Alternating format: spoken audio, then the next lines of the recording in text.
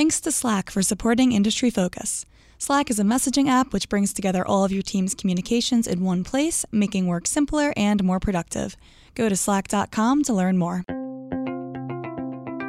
Welcome to Industry Focus, the podcast that dives into a different sector of the stock market every day. I'm your host, Christine Hargis, and we'll be covering healthcare today on this July 19th show. I'm joined via Skype by Todd Campbell, Fool.com healthcare specialist. Before we get to the meat of our show, Todd, I have to ask you a healthcare news question. Did you read about the woman who had 27 contact lenses removed from her eye? What? Yeah. So that was a little news item that crossed my desk courtesy of Chris Hill, who is the host of Market Foolery and Motley Fool Money. He sends me this link and he's like, I know you want to cover this on your show. And I'm like, that's pretty disgusting. But after enough convincing, I did read through the article. And essentially this older woman had this weird feeling in her eye that she kind of just ignored because she figured that's all part of getting older. And then she goes to have cataract surgery. And the people are going to operate on her are like, oh my gosh, you have 27 contacts in your one eye. That could not have felt good. Isn't that insane? No. Oh my word. Can you just wake up and put it in and wake up and put it in and wake up? Oh boy. Yeah. As a contact wearer myself, I've put 2 in my eye before, forgotten that I never took the last ones out, but you realize pretty quickly what you've done. So is our public service announcement for today is make sure that you only have one contact lens at a time, people. Yes, the Motley Fool, helping the world invest better and also not get a pileup of contacts in your eyeballs. Better. Anyway. We'd love to help in any way we can. Yeah, I hope no one's squeamish, but Chris was like, you should totally cover this, and so I figured he'd be disappointed if I didn't. So, moving on to more investable matters, we are borrowing a concept today that we aired last summer about catching lightning in a bottle again. So the premise of this is that there are companies out there whose CEOs have already been successful in other ventures. One of the companies that we covered on that episode, which I believe came out last June or around there, it was a company called Puma Biotechnology. Their CEO is a man named Alan Auerbach, and he had some previous history with a company called Cougar Biotechnology. Puma, Cougar, sense a trend. And Johnson & Johnson ended up buying Cougar for $1 billion to get its hands on a prostate cancer drug. And then Puma was trying to make their own cancer drug for breast cancer. Flash forward to recently, and I believe this news just came out yesterday, that the FDA approved the drug.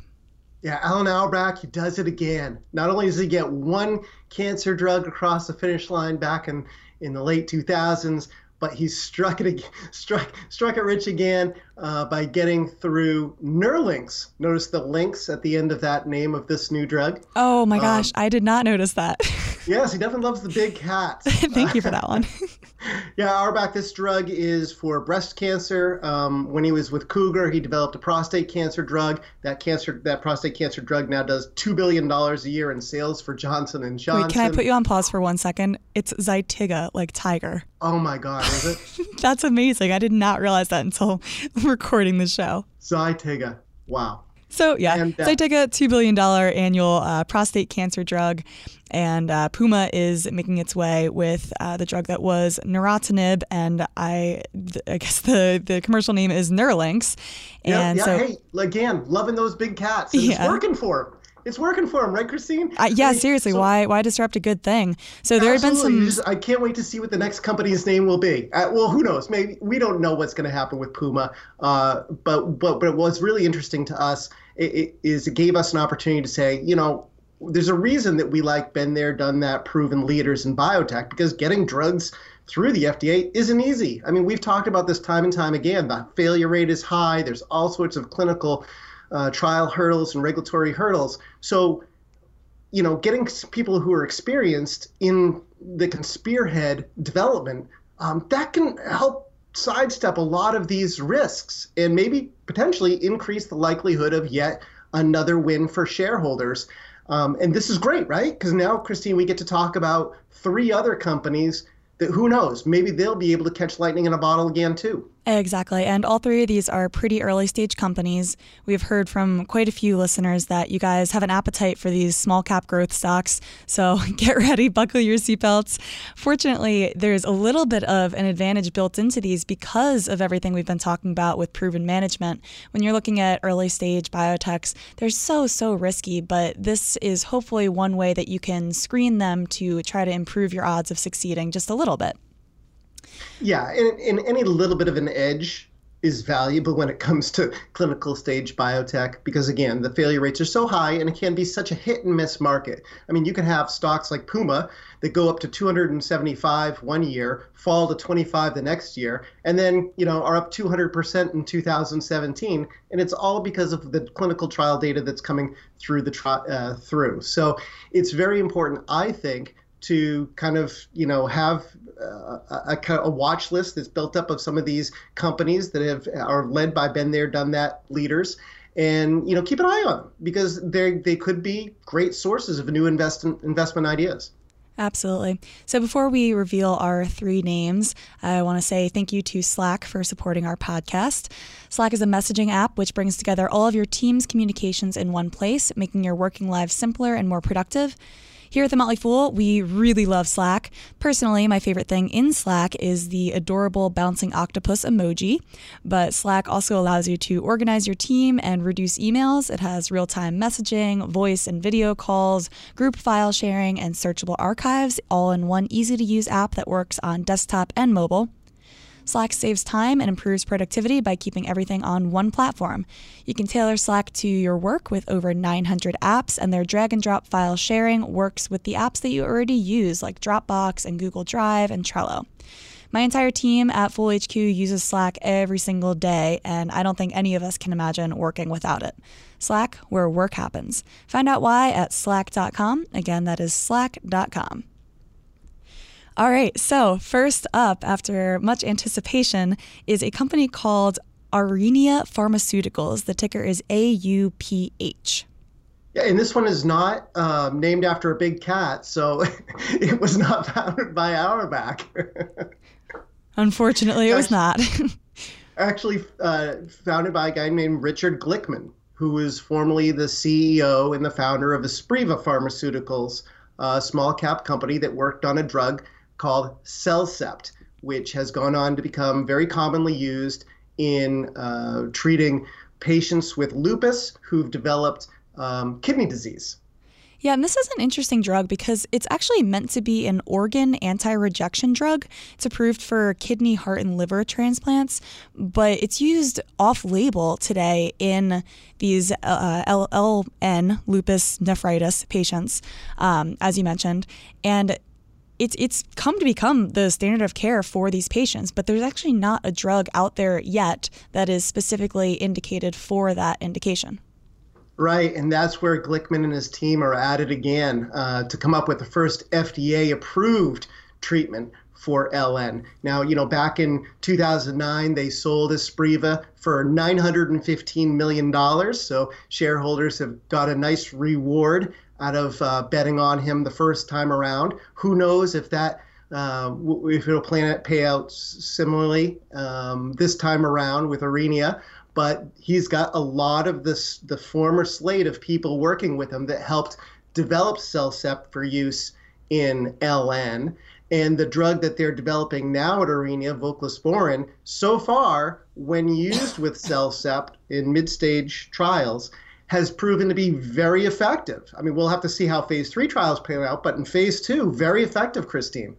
Yeah, absolutely. And phase 3 should wrap up in 2020. But as you mentioned, it's pretty promising so far. When you look at this market, about less than 10% of LN patients usually go into complete remission following the treatment. But using this drug that they're developing alongside Cellcept has achieved a 49% complete remission rate. And that's compared to a 25% complete remission rate in the Cellcept only control arm of the trial. That's really important too, Christine, because if it's uncontrolled, if you don't go into remission, it significantly increases the likelihood of advancing eventually to end-stage renal disease where you require dialysis. Right. 30% of patients with severe LN end up in end-stage renal failure within 15 years of diagnosis.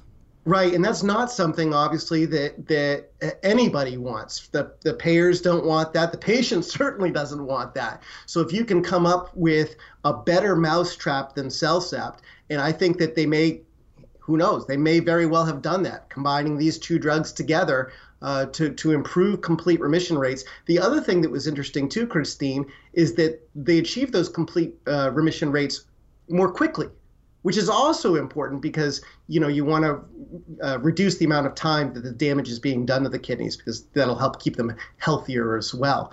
If this drug puts up similar kind of data in phase 3, it could be definitely a 9-figure drug, and potentially higher than that. Right. They're looking at pricing it anywhere between $50,000 to $100,000 per year from what we've heard so far. And to give you a little bit more of an idea of the scale of this market, there are 500,000 lupus patients in the United States, and 60% of those will develop LN. And 40% of those LN patients, the disease is considered poorly controlled. So this is actually a fairly large market, and it's going to be an expensive drug should it be approved. So pretty big opportunity here. We could even potentially see peak sales of $1 billion just within the U.S. Right. If you dig into their SEC filings, they give you all this information. They tell you about the market size, the competition that's out there, how they think they can disrupt it, and what the market opportunity could be. Like you said, this is not going to be a cheap drug. Not going to be dollars per pill, if you will. This is going to be a relatively costly drug, but that's because in the end, it could save payers a lot of money by helping patients avoid having to go on to dialysis. They think that if they can get that price in the U.S. market could be worth $1 billion. EU market could be worth $300 million. Japan could be worth another $80 million. So you've got a drug that conceivably, right, if approved, could be worth $1.4 billion someday. You never know. Indeed. Let's move on to talk about a company that's working in a space that is larger by multiples than this LN space. And this is a company that's working in Alzheimer's disease research. The company name is Axovant Sciences, and their ticker is AXON. Recommending anything or talking about any kind of clinical trials that have to do with Alzheimer's disease, I mean, it's not even a coin flip. If you look at historically the success rate of clinical trials in Alzheimer's disease, it's been horrible. 99% of drugs that have gone into the clinic for Alzheimer's disease have come up short. And that's very sad, obviously, because this affects over 5 million people here in the United States alone, and that's climbing every year. I think every 66 seconds, another person is getting diagnosed with Alzheimer's disease. And so there's a massive unmet need for new drugs, but it's also a very, very difficult drug indication to develop new drugs for. However, all of that being said, Axovant's interesting because their chief development officer is one of the only people who have had success in developing an Alzheimer's disease drug. Right. So this is a guy named Lawrence Friedhoff, who, while he was at a company called Eisai, was responsible for the development of Aricept. Yeah. And Aricept is one of the most commonly used Alzheimer's disease drugs. It's actually, in terms of commercial sales, the biggest drug that's ever been developed for Alzheimer's disease. And Friedhoff now is at Axovant Sciences working on a new drug, intepirdine, that can be used alongside Aricept to hopefully delay disease progression in Alzheimer's disease patients. Phase 3 results are coming up later this year, actually potentially this quarter. Yeah, I believe results are due in September. Yeah, that's exciting. I mean, obviously there's a huge catalyst here. I mean, the shares could go to the moon or they could crash right through the floor, depending on how this trial pans out, because this is the one drug, that could move the stock up or down. But it's a very intriguing to me. It's very intriguing to me that you've got the same guy behind Aricept working now at Axovant on this new drug. And both of these drugs have a slightly different mechanism of action. So, one boosts the presence of a neurotransmitter that's important to memory. The other reduces the ability for the body to break down that same neurotransmitter. So conceivably, using them in combination with one another would make sense to improve Aricept's the efficacy that you've seen so far with just using Aricept as a monotherapy. In phase 2 trials, again, pretty solid results in improving outcomes for patients. However, again, this is Alzheimer's disease, and we've seen plenty of phase 2 trials come up short in phase 3. So this is probably a pretty risky bet one way or the other. Well, and also another point to remember here is that this drug that they're developing was purchased from GlaxoSmithKline after GSK abandoned the program. So this was back in around 2011.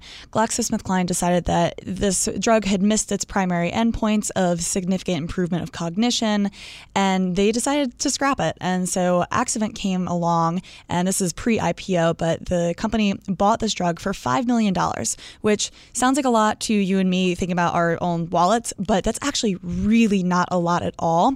It turned into $10 million last year when the FDA okayed a phase 3 trial, so it was 2 payments of $5 million. And then Axovant IPOs in June 2015. It was at the time the largest biotech IPO, and after day one, it had a $3 billion valuation. So for $10 million, they bought this drug that then landed them a $3 billion valuation. So to me, this is that's an incredible difference. And when you look at the guy behind all of this, he used to be a former hedge fund manager. His name is Vivek Ramaswamy.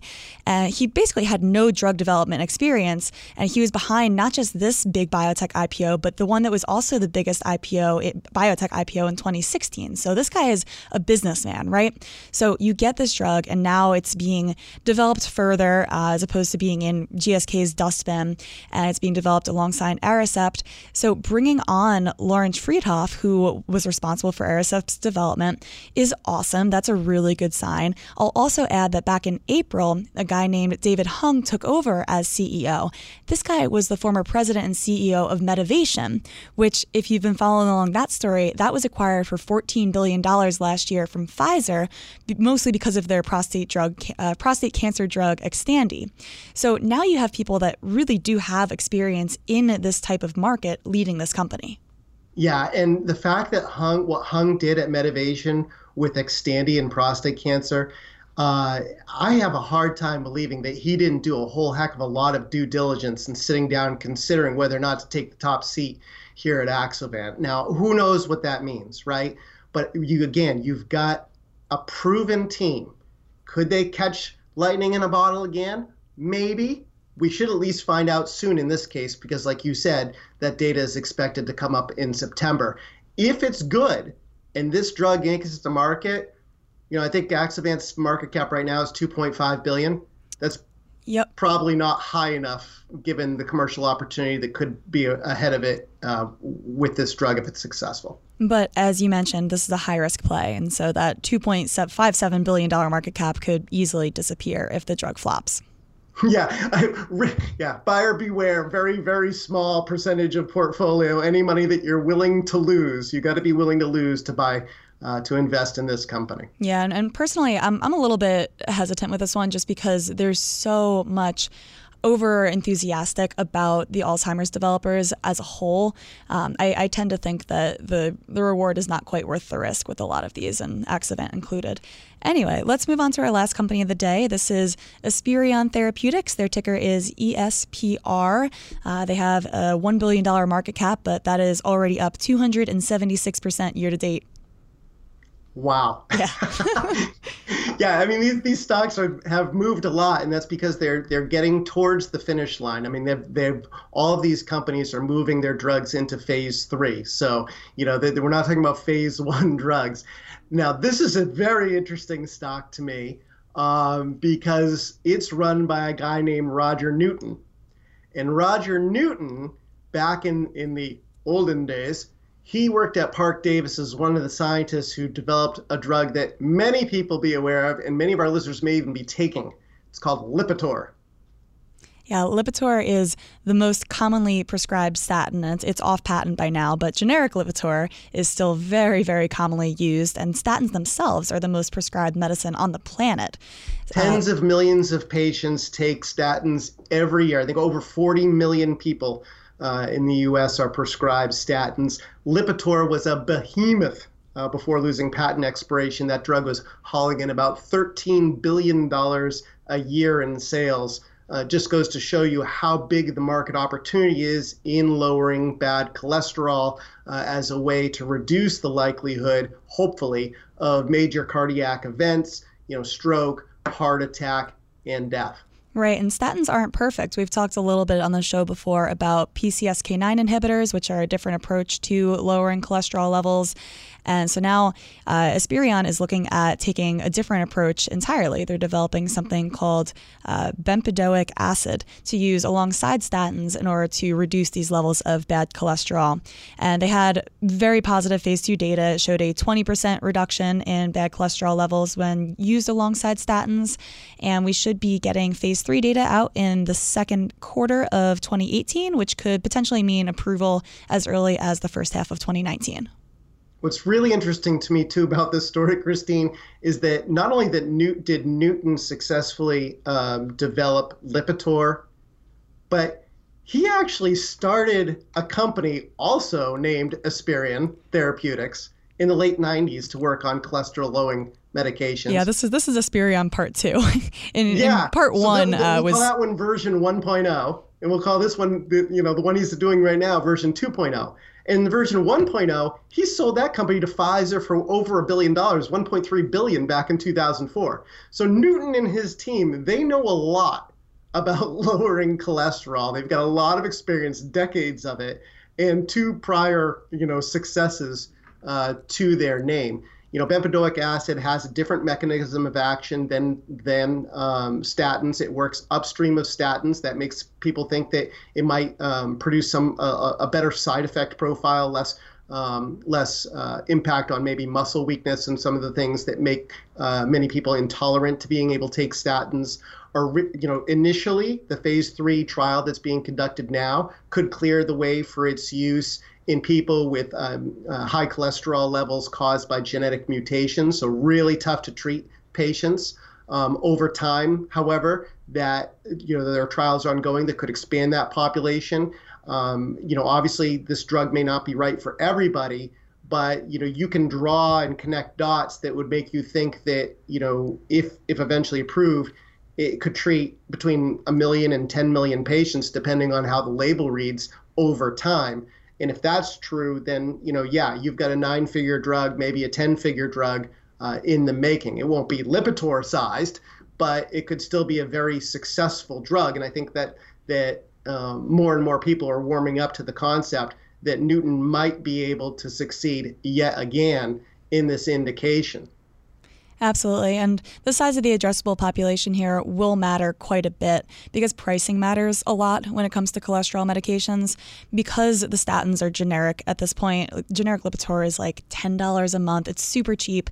You look at newer drugs like the PCSK9 inhibitors, they cost $14,000 a year. So that's a very, very big range. And it seems like Esperion is planning to target volume over price, which if you look at the way the pressure on the drug market is trending, that's probably a smart move to try to get a little bit lower of a cost, lower margins, but get them approved and out there to the widest number of people possible. Right. You could argue that the pricing, the PCSK9 inhibitors jumped the shark. They went too high, and as a result, there was so much pushback, and it's really crimped their use. I had an opportunity, Christine, earlier this year to talk to management of Esperion and have them walk me through what they thought the commercial opportunity could be for this drug and what the pathway that they would take to try to get this thing to market. And, I couldn't help but come away impressed. I think that they have a very good strategy to file in 2019. Data will come in 2018 from this first trial.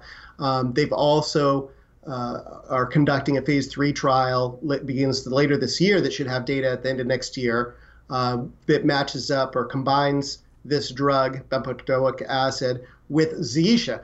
And Zetia was another anti-cholesterol drug that at its peak was bringing in $4 billion a year in sales. So a one-drug combination tablet that pairs up Zetia, which is still very widely used today, with bempedoic acid could also be a needle mover for this company. I like what's going on here. Again, you always have to throw that caveat in that past performance does not guarantee future success, right? And anything can and does happen in phase 3 trials. But, I kind of like the odds on this one. Very nice. Last time we did a Lightning in a Bottle Again show, I closed off by asking you which of the companies that we discussed you would be most likely to buy. And so I'm going to put you on the spot with that same question again. You have Aurinia, Axovant, and Esperion. Which is your favorite? You know what? I'm going to rank them. I mean, I own Esperion, full disclosure. So I guess that would have to be number 1. I'm very intrigued by these other 2 drugs, though, these other 2 companies. So do you have a ranking of them? I'm going to go Esperion 1, Aurinia 2, and then Axovant 3, only because Axovant's, Alzheimer's disease is just so hard to tackle. Yeah, absolutely. And another final question for you. What do you think will be the next big cat-themed company name from Alan Auerbach, if there is a next? Oh, I don't know. Something involving panthers? Okay, I see it. I was thinking lions, maybe. He hasn't hit those yet. Stay tuned. I have a feeling he'll be back with another one. Absolutely. And when he does, we will be sure to cover it on the show. As always, people on the program may have interest in the stocks that they talk about, and the Motley Fool may have formal recommendations for or against, so don't buy or sell stocks based solely on what you hear. Shout out to our man behind the glass, Austin Morgan. For Todd Campbell, I'm Christine Hargis. Thanks for listening, and Fool on.